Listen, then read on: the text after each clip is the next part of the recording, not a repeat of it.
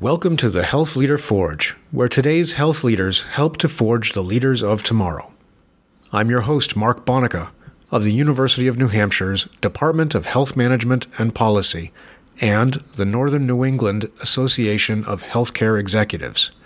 Our website is healthleaderforge.org, where you can find information about subscribing to the podcast, links and information related to the episode, as well as our complete archives. Today's guest is Sean Tracy, the founder, CEO, and creative director of Sean Tracy Associates, a full-service marketing and brand strategy firm located in Portsmouth, New Hampshire. I spoke with Sean because over the years, his firm has worked extensively with healthcare organizations, helping them craft their internal and external brands and marketing strategies.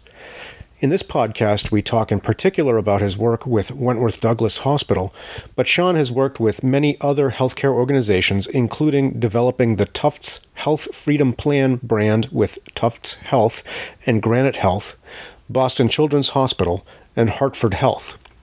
He is currently working with the newly formed North Country Healthcare, whose CEO, Warren West, has been a previous guest on The Forge. Sean has also worked with large national brands such as Sears and MasterCard. This was a fun interview because Sean has done so many diverse and interesting things in his career, including being a jazz trumpeter, producing a TV show called The Best of New England, and making a feature-length documentary called The Jesus Guy. One of the things I found most interesting was our conversation about leadership in an industry where most organizations are project-based and teams may form for a day or many years, depending on the length of the project. We close on a discussion about developing a personal brand, which I think is particularly valuable to think about. I hope you enjoy this podcast. Don't forget to leave us feedback on iTunes, Stitcher, SoundCloud, or wherever you may be accessing this recording. Thanks for listening, and here is Sean Tracy. Welcome to The Forge, Sean. Thank you, Mark. Nice to be here. So you went to Brown University, where you majored in philosophy and religious studies and minored in electronic music composition. What drew you to Brown, and specifically why philosophy and religious studies? Well, Brown, probably because it had this open curriculum philosophy at the time, which was really gave you an opportunity to be entrepreneurial in your own education. You kind of molded it yourself. That was very attractive to me. I started off in philosophy and eventually switched my major to religious studies. Oh, okay. So my actual degree is in religious studies. Okay. And that was mainly because as I was in the philosophy department, they loaned some professors to the from the religion department, and I loved them. And I just felt that they kept referring me, oh, you're going to love this other course, they're going to love this other course. Okay. And they were kind of referring me to take courses in the religious studies department. Okay. And at the time, it was known as the best department in the university, with the best thinkers, the best writers, and there was a lot going on there. It was a very powerful experience. So by the time I got a few years into it, I had, that's where I was. So you had the major. I had it, and I liked it. And, so I did other things, obviously, anthropology and some sociology, and then music and sculpture and other things. But the religious studies department was just fascinating. What was it specifically that drew you to it? Just really, it was the level of the professors, the level of the thinking that was going on there, and the subject matter. A lot of utilitarian ethics, comparative religion. It was just approaching some of the subjects that I was very interested in a very, very interesting way. You didn't have any vision of going on to becoming ordained or something? No, did you? No, I never thought about doing that. But that would be the road from something, or possibly. A lot of the students sitting next to me became rabbis or priests, for sure. But a lot of them were, and I think this was really the path that I was thinking. I actually thought for most of my time at Brown that I was going to go into ethical law and deal with things like abortion, euthanasia, sort of heavy-duty philosophical subjects. Mm-hmm. So cool. That's kind of where I thought I was going. All right. So, but you didn't end up there. Yeah. So you finished at Brown, and what was next with all this interesting kind of thinking and experimenting? What came after Brown? It came fast and kind of surprisingly. Okay. As I said, my brothers were in the music business, and one of them, who was sort of the front man of the show band, as they called it in the time, was very interested in getting into television. And he had a good presence, right charisma, and so he asked me, even when I was in college, to start helping him write some vehicles, some shows, to see if he could, get something picked up. So we wrote a bunch of shows together, and shortly after I got out of college, one of them got picked up. And they said, yeah, let's do this. And so all of a sudden I was writing, producing, and directing a TV show. And what was the TV show? At first it was actually in New Hampshire. It was called The Best of New Hampshire. Okay. And then it turned into The Best of New England, was on WCVB in Boston. Okay. And 6 or 7 other New England stations. So that was fun. And it went on for a couple of years. So was this when you started Sean Tracy Associates? Right, almost simultaneously I started to get invited by agencies and some advertisers directly because they liked the way some of the things that we were doing in the show were quite unique.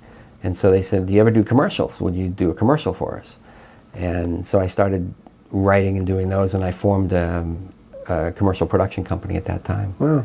Back in '85. So I'm not a video guy, so when you say doing something unique, can you explain kind of to a neophyte what that might have been? What was it that drew them to you? The work that I did in those days was certainly more prevalent today than it was then.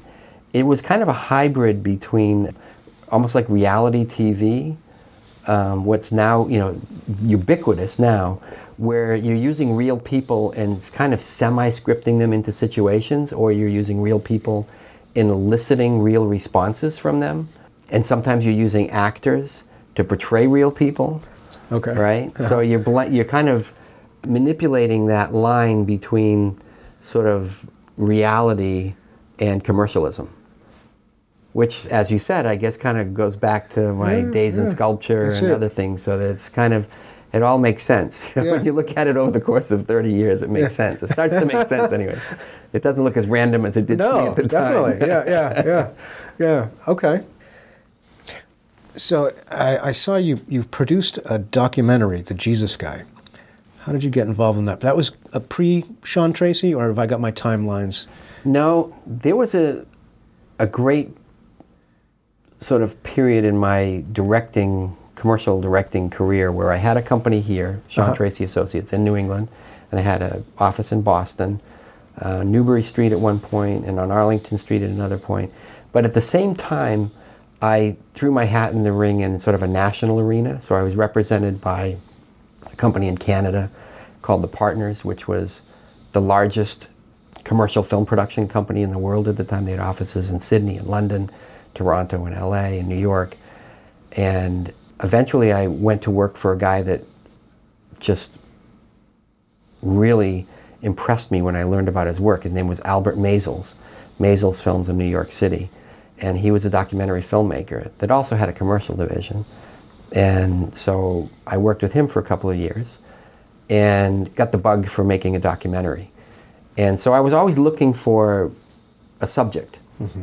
And I found this article in Time magazine about this wandering evangelist who was barefoot and bearded in a robe, and people thought, they called him the Jesus Guy. And the Time magazine article was fascinating about him. And so I ripped it out and put it on my desk, and sort of never had time to like really pursue it, but it was there, right? I had a folder full of ideas, right? And most of the work that I was doing in those days in commercials was with SAG actors. And they went on strike, Screen Actors Guild. Okay. And so they went on strike, and I talked to somebody who was a negotiator on the independent commercial producers side, who was a friend of mine, actually produced for me.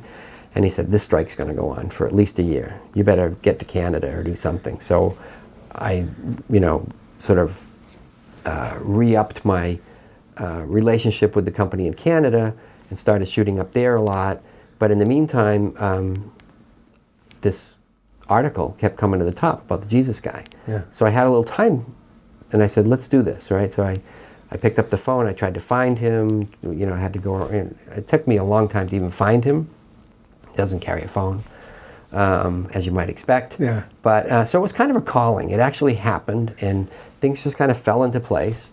And so I made a documentary film about this guy. It took me about 5 years, on and off.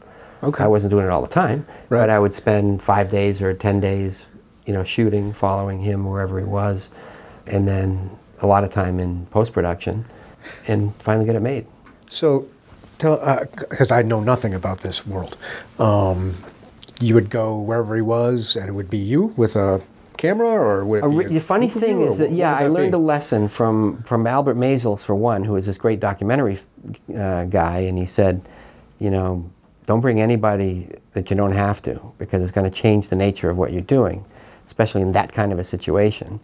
So I started off with like 3 or 4 people, an audio person, somebody, assisting running lights, somebody just running interference and getting releases, and, producer type, and I was shooting though, operating the camera. And eventually I learned that when everybody else had sort of gone to bed and I'd released the crew and I was still around, and if I had the camera around or whatever, and I'd be wrapping up, and then somebody would come over and want to talk to this subject, right, that I'd have to rip the camera out and whatever. I always found that when it was just me there and him and another person he was talking to, I got way better stuff than when there were 4 people, one with a big boom mic hanging over. It just was very intrusive. So I let everybody go, and I just made the rest of the film on my own. And it was hard, but a good experience. I learned a lot, because the other work that I did was 40 people crew with cranes and somebody to do every little bit of everything, and in ways that's so much better that you have a big crew, that really talented people doing lighting and audio and props and wardrobe and everything else you could possibly conceive. But on the other hand, it's a big ball and chain to be dragging around when you're just trying to move and be nimble and get something without anybody noticing. Yeah. Right? Yeah.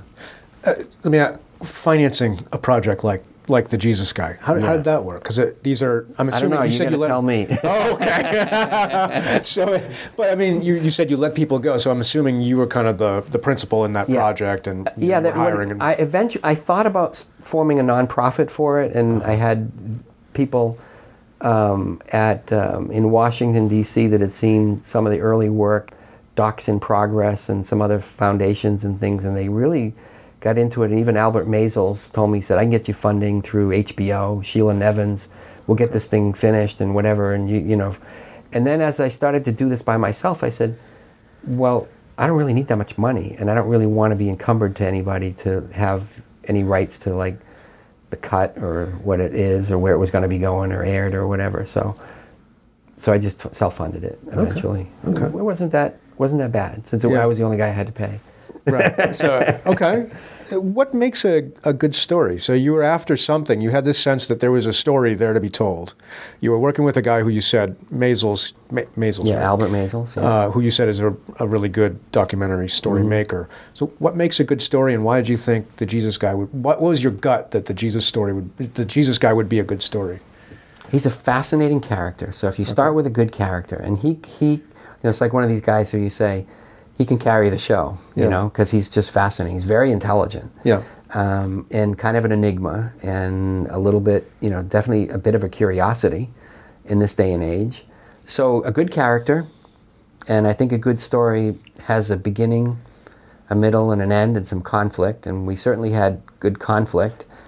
I broke my own rule, though, in that there was no ending, which is why it took me like almost 5 years of filming, is that I kept waiting for him to either whatever, quit, become a car dealer, I don't know, get married, I don't know, I was waiting for, and realistically I didn't think that might happen, but there was some rumor that he was going to get called to the Vatican and meet the Pope, and that they were going to kind of, take over his mission or help him with his mission or something. And I ended up talking to a couple of bishops that said that he had been investigated by the Pope, and they were tracking him, and there's a bishop in the film actually that talks about that. But he just kept doing the same thing, and it just kept going on and on and on. And I remember going back to Albert Maysles and Susan Fromke, who was a great director at his place, and saying, when do I stop filming? And Susan said, I've been there before, where you don't do a film or a story that has a defined period of time. She said, you can be doing this for 20 years. So she said, I'd stop whenever you want and get the film made, because you certainly have enough material. At that time, I can't remember, I had maybe 150 hours of film. Sure. Yeah. So, I kind of disregarded my own good rules. I didn't really have an ending.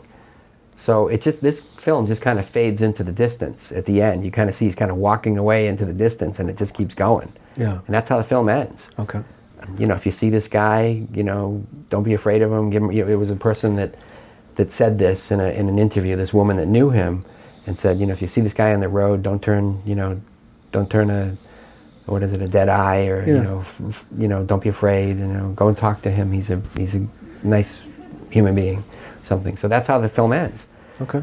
So it didn't have an ending. Yeah. But normally, good character, good story, has beginning, middle, end, some conflict. But importantly, you got to figure out who your audience is, because not every story is for every audience. I learned that on the film festival circuit. Okay. Went to the Bible Belt with it and other places, and some people were vehemently against this guy. He's imitating Christ. He's the Antichrist. He's, sinning to pretend, and he doesn't pretend he's Christ, but he emulates the lifestyle of Christ. So, you really learn that your audience is very important.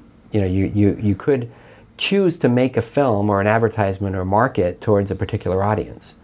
And I think you should have that in mind, unless you're doing something like this, which was just my own project. So I really didn't have, I was my own audience. I just wanted to make the film I wanted to make. Okay. That's an interesting statement. I've heard discussion like the difference between art and graphic design is something to do with, if I phrase this right, I'm going to just cut that piece. No, it has to do with graphic design's trying to solve a problem, whereas art starts with a problem and tries to find an art. That's what it is. I think, I'm not going to get it. It's not going to come. Well, what you're saying is kind of interesting in that I think that advertising, and that's what I was thinking, differs from art. It has a lot of similarities, and in many ways using the same tools in design and color and framing and other things. But what's kind of nice about commercial work or advertising is that you have a defined audience. It's very clear. You have a strategy that you're trying to support, and sometimes you have a very specific thing that you're trying to promote. So it just really narrows the possibilities down. And for somebody who's a real creative person, narrowing down the options is a really good thing, because otherwise you can just go crazy. You can just keep going and going and going. And you can come up with 1 billion answers if there's no defined problem.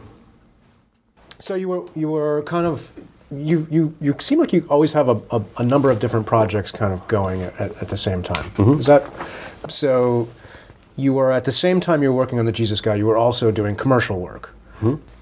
So this was started roughly, so you founded Sean Tracy Associates roughly in 1985 as a film production company. You were doing The Best of New England at that point, is that correct? Just finishing it. Or just finishing it, okay. Yeah.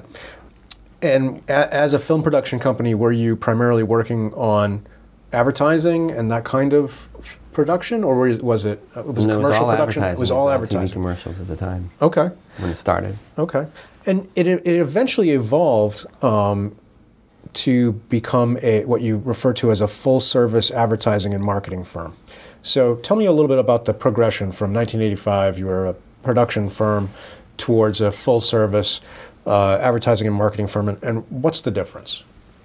Well, when I was only involved in television commercial production, I would work primarily for other agencies that were much larger than my own, doing national commercials and really traveling a ton. I was in LA, New York, Toronto, Montreal, all over the place. And when my son was born in 1998, in fact, that year was, I think that was the year of the Screen Actors Guild strike, or right after that. And so I ended up shooting a lot in Toronto. So I was 25 weeks that year alone living in the Intercontinental Hotel, shooting for Sears and MasterCard and Tim Hortons and, pretty much every advertiser up there.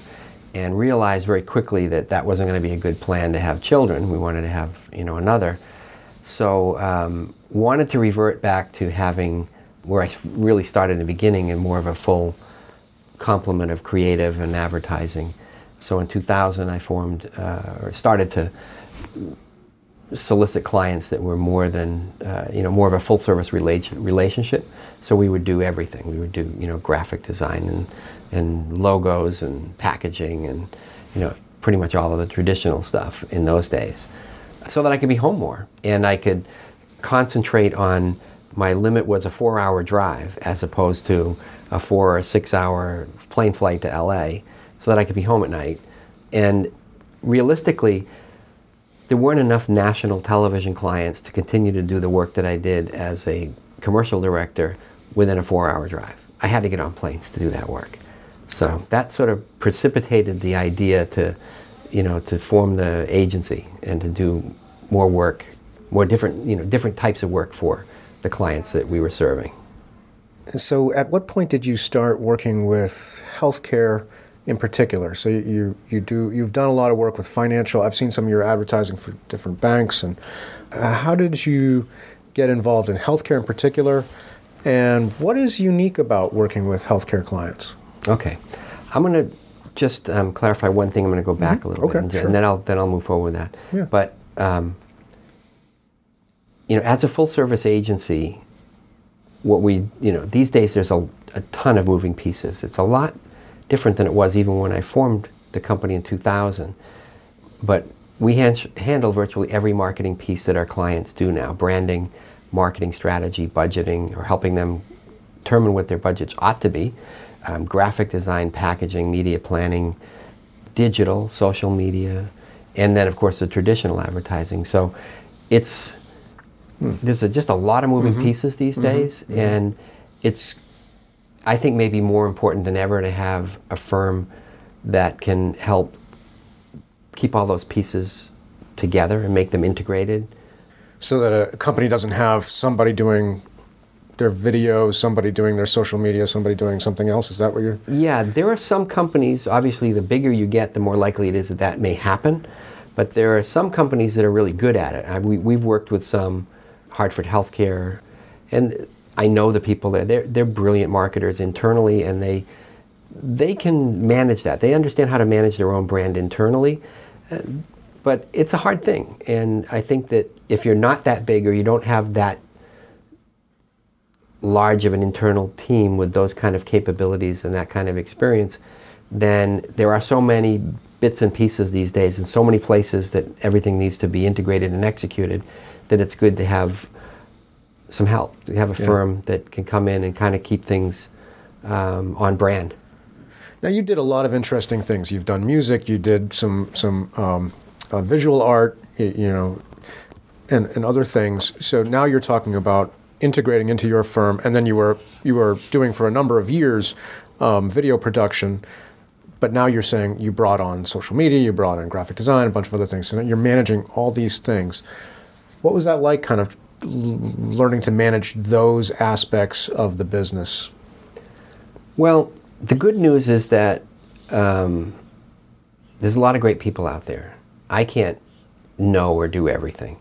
So I keep my sort of eyes on the big picture, and I hire people that know how to do the very specifics, whether it's digital or design, graphics, packaging. So I really focus on the big picture, branding, strategy, and I still do all of my own television. Okay. Because that's your thing. That's a thing that I've done a lot of all my life, so I have a hard time surrendering that to others. So you still like to get behind the camera? I do, yeah. I do, all the time. Yeah, it's exciting. It's one of the most fun things that I do. Yeah. And I think that, in a way, I've learned that through others even, that it's kind of the combination of everything. It's a combination of sound design and acting and framing and choreography and art direction and even music. You have a music score and dialogue, and so you put all that together and you end up with what used to be a film and is now is video. Right. So in 2000, you now have this full service company, and you've kind of specialized in financial services organizations and healthcare.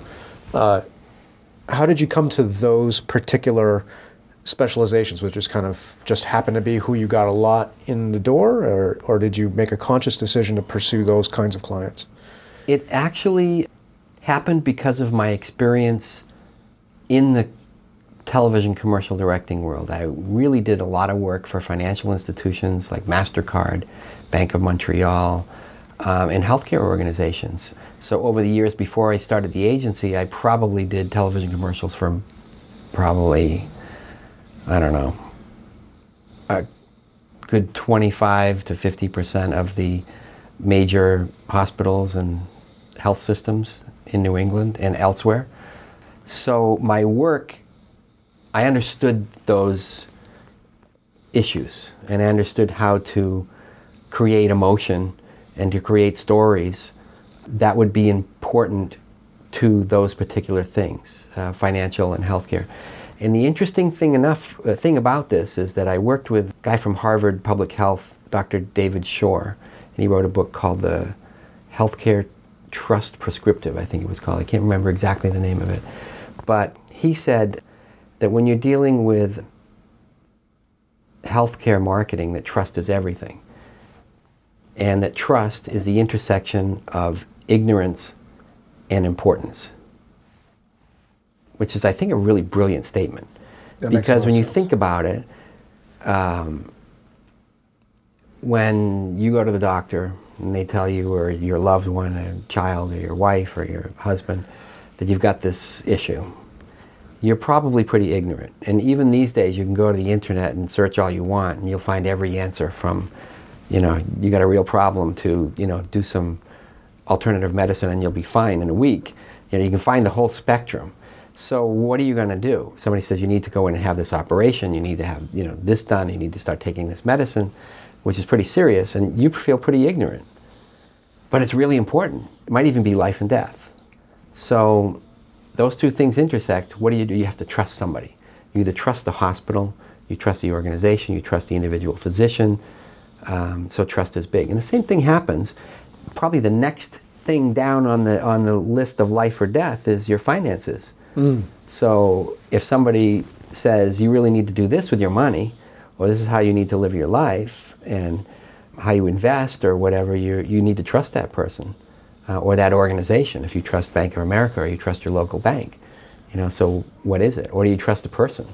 You trust the banker, the loan officer, the mortgage officer, so they do share a lot of things in common, and that biggest thing is trust. So a lot of my work had to do with depicting scenes and ways that these organizations could be trusted, and kind of creating a world that felt like you could trust this organization in the work, whether it was radio scripts or television or print ads or billboards even. So that's what I was doing already, and that's what I had as a portfolio. So when I started the agency, it was logical that I continue that work. Okay. So tell me a little bit about Sean Tracy Associates. How is it organized? You're the principal. Do you have a permanent standing staff? And the thing I'm curious about is my understanding of a lot of this, of the world you work in, is there's a lot of kind of temporary associations. People come together, do a project, and then go off and do things with other teams. So tell me a little bit about kind of your core organization, and then how does that work? Right. If I'm correct. No, you're absolutely correct in that we take pride in the fact that we have what we call the Hollywood model, and it really has a lot to do with my beginnings as a film director. Steven Spielberg doesn't employ all the people that you see at the end of the credits all the time. He pulls those people together, the right people, at the right time for that particular project. So that's what we do. Like, we've had Bigelow Tea for almost 15 years now, and the team is the same. But I only employ 2 of them that are on that team. And there are other people that have been on the team for 15 years that kind of what I call sort of permalancers. They don't answer to me every day. I have one art director who works with me on 4 different accounts, and she's been with me for 14 years. She tried to work with me in the office every day a couple years ago, and it just wasn't her thing. But we really make a great team. So that's all good. You know, when you it's like when you put a film production together, you grab the best people for that particular project, and the cinematographer or the art director or the props person on one job may not be the right person. If you're shooting sports one day and you're shooting something else the next day, you may need different people with different skills. So that gives us the ability to keep it fresh. It also gives us the scalability. So if we get more work, I'm not telling my clients you have to wait because my core team, the guys that I employ, the people that I employ, are not, they're not available right now. You have to wait, take a queue and wait 2 or 3 weeks. No, we just bring in one of the other team members that we've worked with before that may specialize in that sort of discipline, and we add them to the team. So we can get more work done and be more flexible, more nimble. And we also don't have to charge clients for people who are sitting in our office, in Thanksgiving and Christmas week that they're probably not doing that much. Okay. So it works out for both parties, and it keeps it interesting, keeps it fresh. So you've got, let's say, sound guys that a group of sound guys that you work on for different things. Is the ability to bring them in and integrate them into the projects? This is a management kind of question. Yeah. Is this, and trying to understand your market, how much is it that they know you and your idiosyncrasies and your way of doing things, and how much of it is there's a common understanding among all sound guys that this is how you integrate with an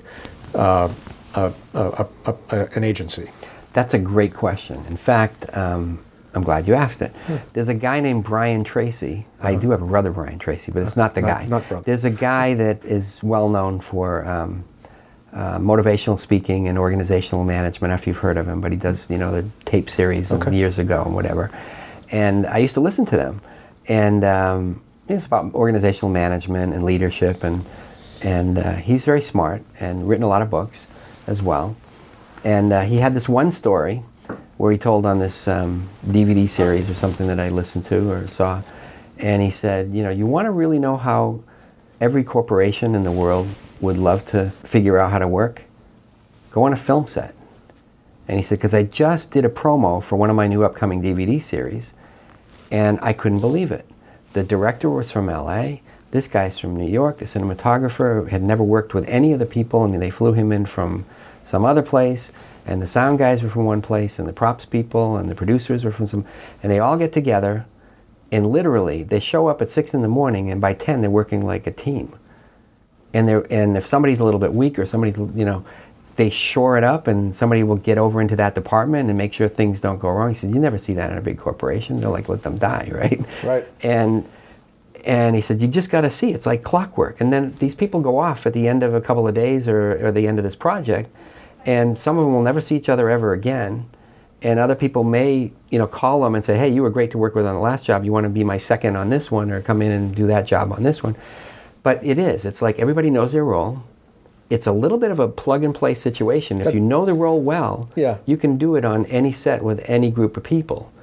And so therefore, it's kind of a military leadership, though. There's the director at the top, and the director only talks to the cinematographer who's in charge of all the camera department, the gaffers, the grips and everything, and the dolly grips and whatever. You won't see the second or third dolly grip going up to the director asking him, where should I lay the track? Doesn't happen, because the director has other things to think about that day. So there's a lot of hierarchy there, and I think much like the military. Yeah, sure, absolutely. And it works.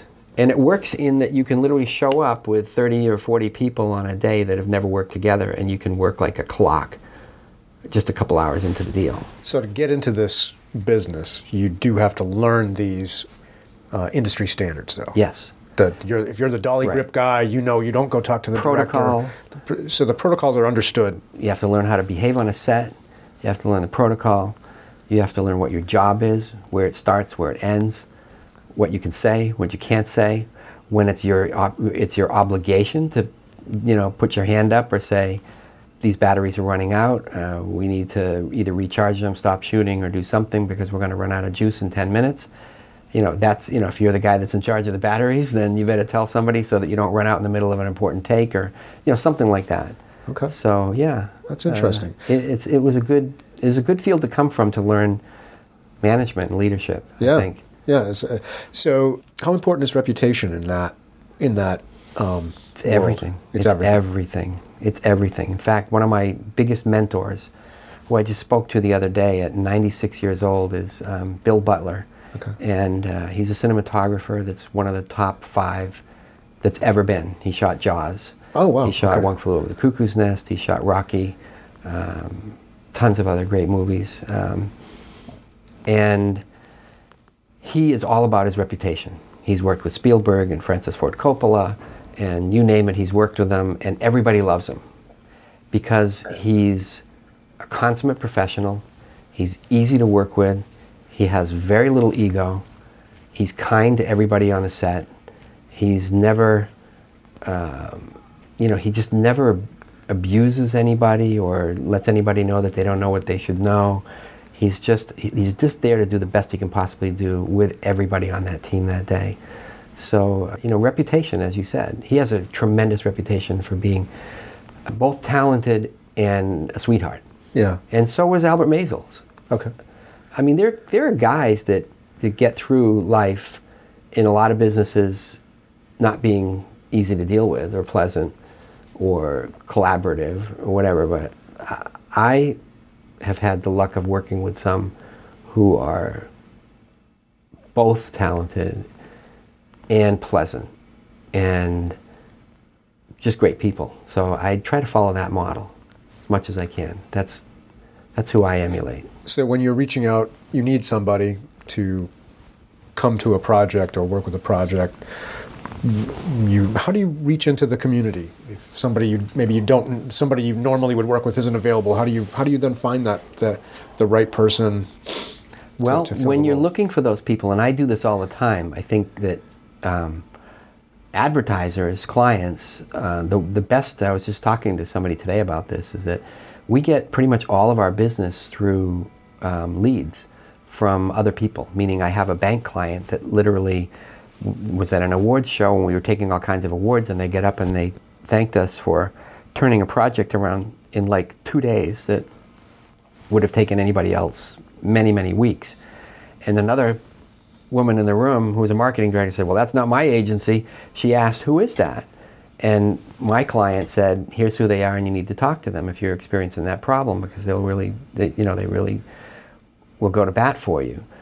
So, I'm sorry, I got off track on the. Yeah, your question it was getting into the finding people to work to join your team. Okay, if you don't have somebody. Yeah. My point was that I think that good clients start looking for their agencies, their next agency, well before they need one. And so they're watching the horizon and saying, oh, okay, that's interesting. That agency did some really good work, or I really like those ads, or that whole project or that campaign that they did. And sometimes many years will go by. So I do the same thing when I'm looking for talent. I'll see something that I really like, and I say, well, who did that? Who did the art direction for that? Who was the writer on that? So I start collecting names, and I reach out, and I'll reach out even if they're gainfully employed somewhere else at the time, or they're not able to do any freelance work, or they're not able to, work on something with me now. That could change. And in LinkedIn and those kind of things these days are amazing opportunities to develop a network that you can, reach out to and say, hey, I need a great writer for a blog project about this specific thing. Who has that experience that you know?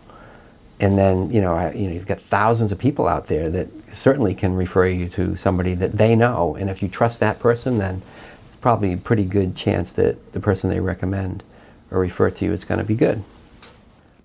All right. Well, let me ask, so how do you manage your relationships with these subcontractors or temporary partners that you work with? That's an interesting question, because the funny part is that in some ways it's easier to manage those people than it is to manage full-time employees, because I think there's an understanding that there's no long-term obligation. So, I say almost I'm not saying this in a negative way, but they know that they're only as good as the last job that they did for us. Yeah. So they're going to work really hard every time they get up to the plate and swing the bat as hard as they possibly can, because there's no guarantee that they're going to get up and swing the bat again on the next project.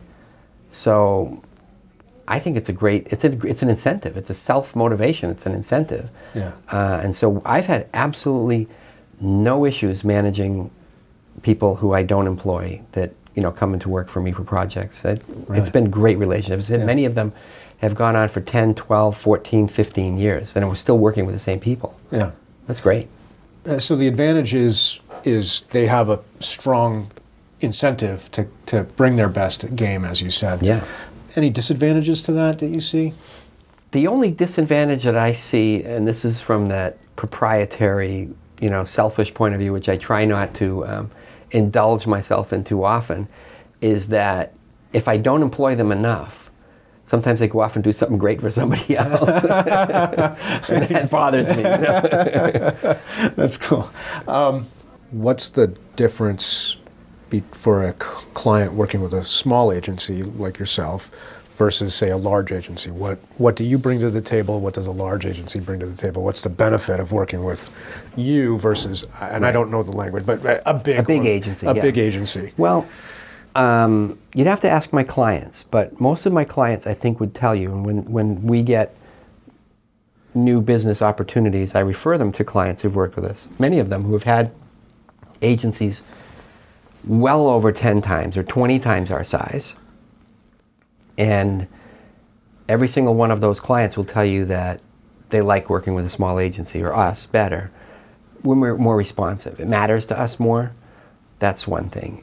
It's very much like what you see is what you get. If we go in and make a presentation, we win the account, this is who you're getting. You're not going to get switched to the B team after you win the account. So that's one difference. We're definitely more nimble, more responsive. I think at least our reputation in the markets, both healthcare and financial, is that we're more creative than the average agency and probably more creative than the large agencies, because they tend to eventually try to, if they've got clients all over the country doing the same thing, they want to create something that they can create once and use widely. Yeah. Right? And change the names and the logos, but basically the philosophy, the strategy could be the same. And we do everything custom every time. Because mostly we're working in New England, so we can't even have something show up that is the same from one bank to another or one hospital to another. So it's very custom. You've talked a lot about branding. And yeah. What's a brand? So, I think a lot of people think of like a logo, they think of something like that, but that's not what a brand is in my understanding. So tell me, what do you mean when you say brand? The brand is, it's the pull. It's trying, the brand is the company's essence. It's all the experiences that a customer or a patient in a healthcare situation will come to have with that organization. It's every visit that you go to the doctor's office, or even the way the parking lot is set up, and all of those things, the way you're greeted when you walk in, that's part of the brand experience. So, sometimes people misunderstand a brand as the logo or the graphics or the colors and things, and that's all part of it, but it's so much more than that. It's everything that you are to your customer or your prospect. That's the brand. Okay. And every experience that they have. And it should come first. You should establish what that brand essence is and how you're going to differentiate it. Or actually, you understand that brand first and you know what it is. It is what it is. You can establish a brand and try to create a brand, but that's organizational. And also, the brand is also much dictated by what's in the perception of your customer's mind. You can't always control all of those things that they have in mind. Sometimes there's baggage from years ago, something that somebody had a bad experience or something. That's all part of your brand, yeah. And you can't... Like it or not. Like it or not. Yeah. And then marketing is the stuff that you try to tactically manage. Yeah. It's the push, features and benefits and marketing strategy, and that should follow a good understanding of what the essence of your brand is. Yeah. And I guess what you're trying to do is create, get the brand, the perception of your brand as it is today to eventually be, where you want it to be, but it also has to be something that's relatable and important to your prospects, your patients, your customers. So you can have a brand, for instance, and have it not be the brand that people want. They're not interested in. They're interested in a caring brand, and you're a technology brand. Okay. So you have to understand your market and see if you're in the right place with the right message. So what I'm hearing you say is the brand itself is kind of organic, and you can't make it something that it's not. Is that true? You can position yourself. You can position yourself. I guess I wouldn't say that. That sounds because kind of fatal. Like I wouldn't say. Okay. I think there are things that organizations can do to live into a brand and become a better brand and a different brand and a more attractive brand. But it isn't something that you can just fix with an ad or a campaign. Right. The brand is going to change the logo. It's much more like who you are and your essence, and those things change much less rapidly than tactical campaign, marketing campaign. But maybe a tactical campaign could bring out the best of what that is. Well, an HR campaign that works at finding the right people to put on the bus and get the right doctors and the right nurses and the right morale could change a brand radically over the course of time. But it's probably not going to happen in 6 months. It will probably in 6 years. But that's changing the actual essence of the organization. Exactly. At the same and time. the mission of that brand could change too. Yeah. So speaking of the HR brand, one of your clients was Wentworth Douglas, a community hospital that my program does a lot of work with. It's just the next town over from here at UNH. Your work with Wentworth Douglas started with the HR department, is my understanding. Yes. Why did the HR department need rebranding? What did that... There was still is, a very brilliant woman there named Erin Flanagan, and she came from Timberland. And Timberland, as you know, is sort of one of the top brands in the country to work for. It was for many, many years. And so she was head of HR there. And so she had maybe an un-healthcare-like approach to internal branding. She wanted a brand that was specifically for the employees and not the external brand. And she wanted to work on that. And she didn't really like what she was seeing from a lot of the companies that did HR, advertising agencies that did a lot of HR. They were kind of regurgitating the same sort of ideas. So she asked us to pitch them. We had done some work for Timberland. And so she asked us to pitch them and said, I kind of want the retail approach to HR branding for a hospital. But it's an internal, the audience was internal. All internal. Okay. Yeah. And so we approached it that way. We did a lot of research. We found out what people felt the essence of what they were doing and the brand was. The essence of the HR department. Of the employee brand. Not necessarily from the external standpoint, not from the patient's perspective, but from the employee's standpoint, which was different. So how the employees felt about the HR brand or about themselves? About the work that they were doing. Okay. And about the hospital as, as a part of the community. Okay. And that was fascinating. It was really the first work that I did that was specifically HR oriented. And, luckily with a great partner and collaborator, Erin, I think we came up with something really good. And she was, she really ran it up the flagpole. And to the extent that eventually the external marketing department, who we weren't working with at the time, and the board, and Greg Walker, and president, all said, wow, what's that? We want that, right? For the whole. Yeah, for the whole thing. But the funny thing was that the sort of rallying point, or slogan, if you call it, for the internal brand was "Where You Belong." And I said, no, stop the wheels. You can't have that because the community doesn't belong in the hospital, right? Okay. I said, so we got to adapt that, right? Okay. So we had some meetings and we said, yes, we'll tackle it. And we'll try to keep it so that it dovetails with Where You Belong. Uh-huh. But it became where we care and where other phrases that were more patient-centric and appropriate, but some of the same types of imagery and whatever. And so we kind of co-opted that idea, as you say, dovetailed it. It grew into the external marketing, and that was with Noreen Beale, who was there for quite a few years as the marketing director, and she was also a very brilliant person that really knew what she was doing. So it was fun. It was a great project for a long period of time. Tell me a little more about the tactics involved in your developing the internal brand. So you talked to employees.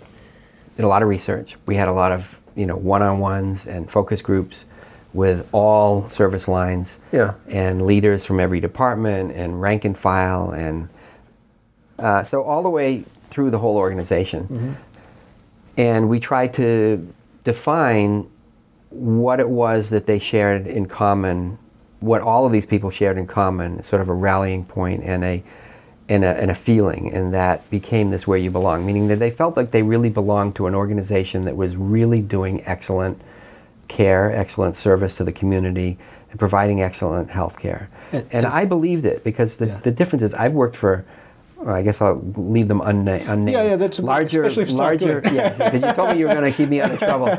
So much larger organizations in much larger cities and states, across the country. Yeah. And I would go into a hospital somewhere in Ohio, or a hospital somewhere in New York, or a hospital in whatever, to do my work, to create advertising, whatever. And you just feel this heads down feeling. Like you walked in, and even the people that we were interviewing, or the people that we were talking to, whether they be doctors and nurses, whatever, had this like, head down, I'm tired, don't talk to me, I'm overworked, I'm whatever. And at Wentworth, I didn't feel that at all. At Wentworth, it was heads up.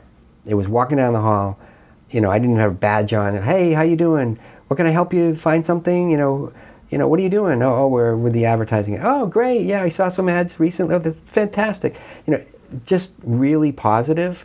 So there was a positive vibe. And, I actually switched my healthcare there for that reason. I live very close, but I wasn't going there. Right. But I said, these people are really well adjusted. I want them working on me. I'd rather that. I'd rather have somebody that's positive and that feels like they're there to do the best they can do that day. Yeah. And that's what was going on. So you were trying, as you were doing this research, interviewing focus groups, what you're trying to get at was the organic, what's this brand? The what's brand essence, So that the you could employee then brand essence, play to which that. is different than, than other patient's things. experience. Patient experience, or institutional. Because many times institutional is like, whether they're trying to talk about the latest CAT scan, the technology that they have, or the new Shark, or the new Da Vinci machine, or whatever. That doesn't have much to do with the person that is delivering care on the patient floor. Okay. So the desire by the HR director to revise and revisit her department's brand ultimately was what was that? So what did she want from you? And I realized she wanted a brand that would help her retain and recruit talent, the best talent. Period. Okay. Period. And it's very these people who have these types of skills, nursing and doctors and radiologists and all, they are in huge demand. Right. They can work anywhere they want to work in the country for any organization. They can go for a huge teaching hospital in New York City or Boston or Cincinnati, or they can go to any place they want to go. So it's all about community, lifestyle, where they want to raise their kids. What's it going to be like to go to work every day with these people that I'm going to be working with?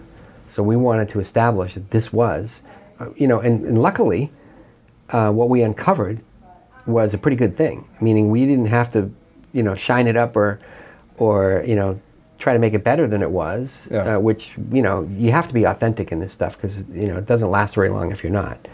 But luckily, the authenticity of it was we just needed to expose it and show what these people really thought. And I think that we did a good job with that. I think people looked at the material that we created, and they were like, "Wow, I get it. I see those people. I want to be one of them." Yeah. Well, let me ask you, now that you've worked with Wentworth, but not just Wentworth, you've worked with a number of healthcare organizations, so this is not specific to Wentworth, but what do healthcare executives need to know about branding? And kind of along that line, what seems to be the thing that healthcare executives in particular, but maybe some of your clients in general, misunderstand about it, or what do you have to really educate? I'm thinking in particular healthcare, but if it's general or if it's broader, that's fine too. So, healthcare executives, I think that there are very few these days that think that the brand is the logo or the graphics or just the tagline in the brochures and executions. I think, fortunately, most executives in healthcare these days know much better than that. They know that patients are behaving more and more every day like consumers, and that they want transparency in pricing.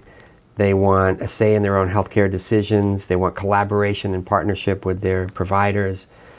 And I think they're also realizing that they're going to shop.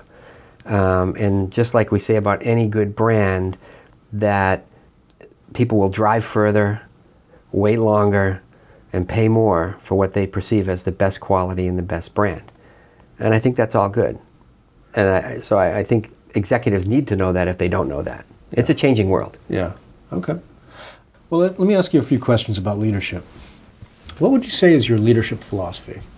So you're a leader. You do the kind of leadership you do is really fascinating to me with these very kind of changeable teams. So, what would you say? How would you capture your leadership philosophy? As I said, I like to keep my mind open. There's almost a dual thing, and my wife has noticed this, is that if you're open to all the possibilities, but at the same time you're laser focused on where you're going, you can get some really good results. Which means that you know where you're going, but sometimes as you go, you collect some information along the way that kind of makes you find a better course, or refines that. So, as a leader, I like to give room and opportunity for others to offer ideas and to collaborate. I listen a lot. I listen to my clients. I feel that that's a very collaborative thing. I never come in any organization and pontificate and say, here's how we did it before, and I can tell you that this isn't going to work, and that's not going to work, what you're doing here. No, I want to find out what, first of all, what their goals are, what their experience has been, and their organization or their predicament, marketing goals or marketing issues, for instance, may be very different than what I think they are. It could be political, it could be geographical, it could be staffing, availability of the service lines or doctors or whatever. They could be going through problems that I have no clue about. And then they've been having multiple meetings for years about some of this stuff. And I come in with a big answer, and it can be completely wrong. So I have to listen. And as I said, at our company, when we have brainstormings, we involve everybody, even the intern who started yesterday. And every once in a while, everybody comes up with a great idea. So, and I say this when I do creative workshops, the first thing you should say when somebody comes up with an idea is yes and, not no, that will never work. So let me kind of close on this last question. So I teach mostly undergrads and trying to prepare them to go out into the workforce. And one of the things we talk about is personal branding. Mm-hmm. What advice would you give, based on your experience as a professional brand manager and brand developer, as well as an artist and an entrepreneur? How important is it to cultivate your own brand as a professional? And what would that mean for a healthcare executive in your experience? I think these days it's a nonstop, sort of never-ending job to promote and evolve your own personal brand. Frankly, it's easier for me because my name is on my company. So a lot of the work that my company does automatically reflects back to me as a personal brand. So I'm very lucky. They're intertwined for me. But for others, without their name on a company, it's definitely important for people to manage and maintain a good personal brand. So in some ways, it's easier today than it ever was because you have things like LinkedIn, and you can be your own broadcaster or publisher like your Right. series here with Healthcare Forge is tremendous, and that's part of your personal brand. Yeah. And it reflects really well back on you because you are a thought leader and expert, and you're meeting with other people that are. So that's really a great example. You're a great example. But I wasn't fishing for a compliment. No, I know you weren't. But and I But thank you, appreciate it. Give me the I'll give you the $20 on the table, right? But blogging platforms and other things, it's come more. It's easier in a way because there are more vehicles to do this, promote your own brand. But it's also more difficult again because there's so many digital and other platforms out there that I think in our parent stage you could go to a chamber meeting once a month and that would be your personal brand, right? People know who you were. You were the real estate guy in town, or you were the banking guy, or whatever. But it's so much more complicated than that right now. But, in terms of possibilities, I'm a big fan of speaking and speaking opportunities, and I think that can enhance and promote your brand. I do that. Then doing seminars and things, being a thought leader, as you say, blogging or whatever. There's been people, there was a president of CEO of Beth Israel some years back, I can't remember, it was like 2006, Paul Levy, that created a tremendous personal brand through the first blog where he was sort of transparent about what was going on in his organization. And that was that was pretty revolutionary in its time. And I think any way you can these days to promote your brand. Thank you so much for your time today. This has been really interesting. Thank you. I've enjoyed listening to the other episodes that you've put on and listening to some of those healthcare leaders. And it's great to have the opportunity to answer these kind of questions and talk about healthcare marketing. Awesome. Thank you. Thank you so much. You've been listening to the Health Leader Forge, a joint production of the College of Health and Human Services at the University of New Hampshire and the Northern New England Association of Healthcare Executives. Please go to our website, healthleaderforge.org, for more information or to leave comments about today's podcast. Look for Health Leader Forge podcasts on iTunes, Stitcher, SoundCloud, and other podcast distribution sites. Thanks for being a part of the Health Leader Forge community, and we'll talk with you again in about 2 weeks.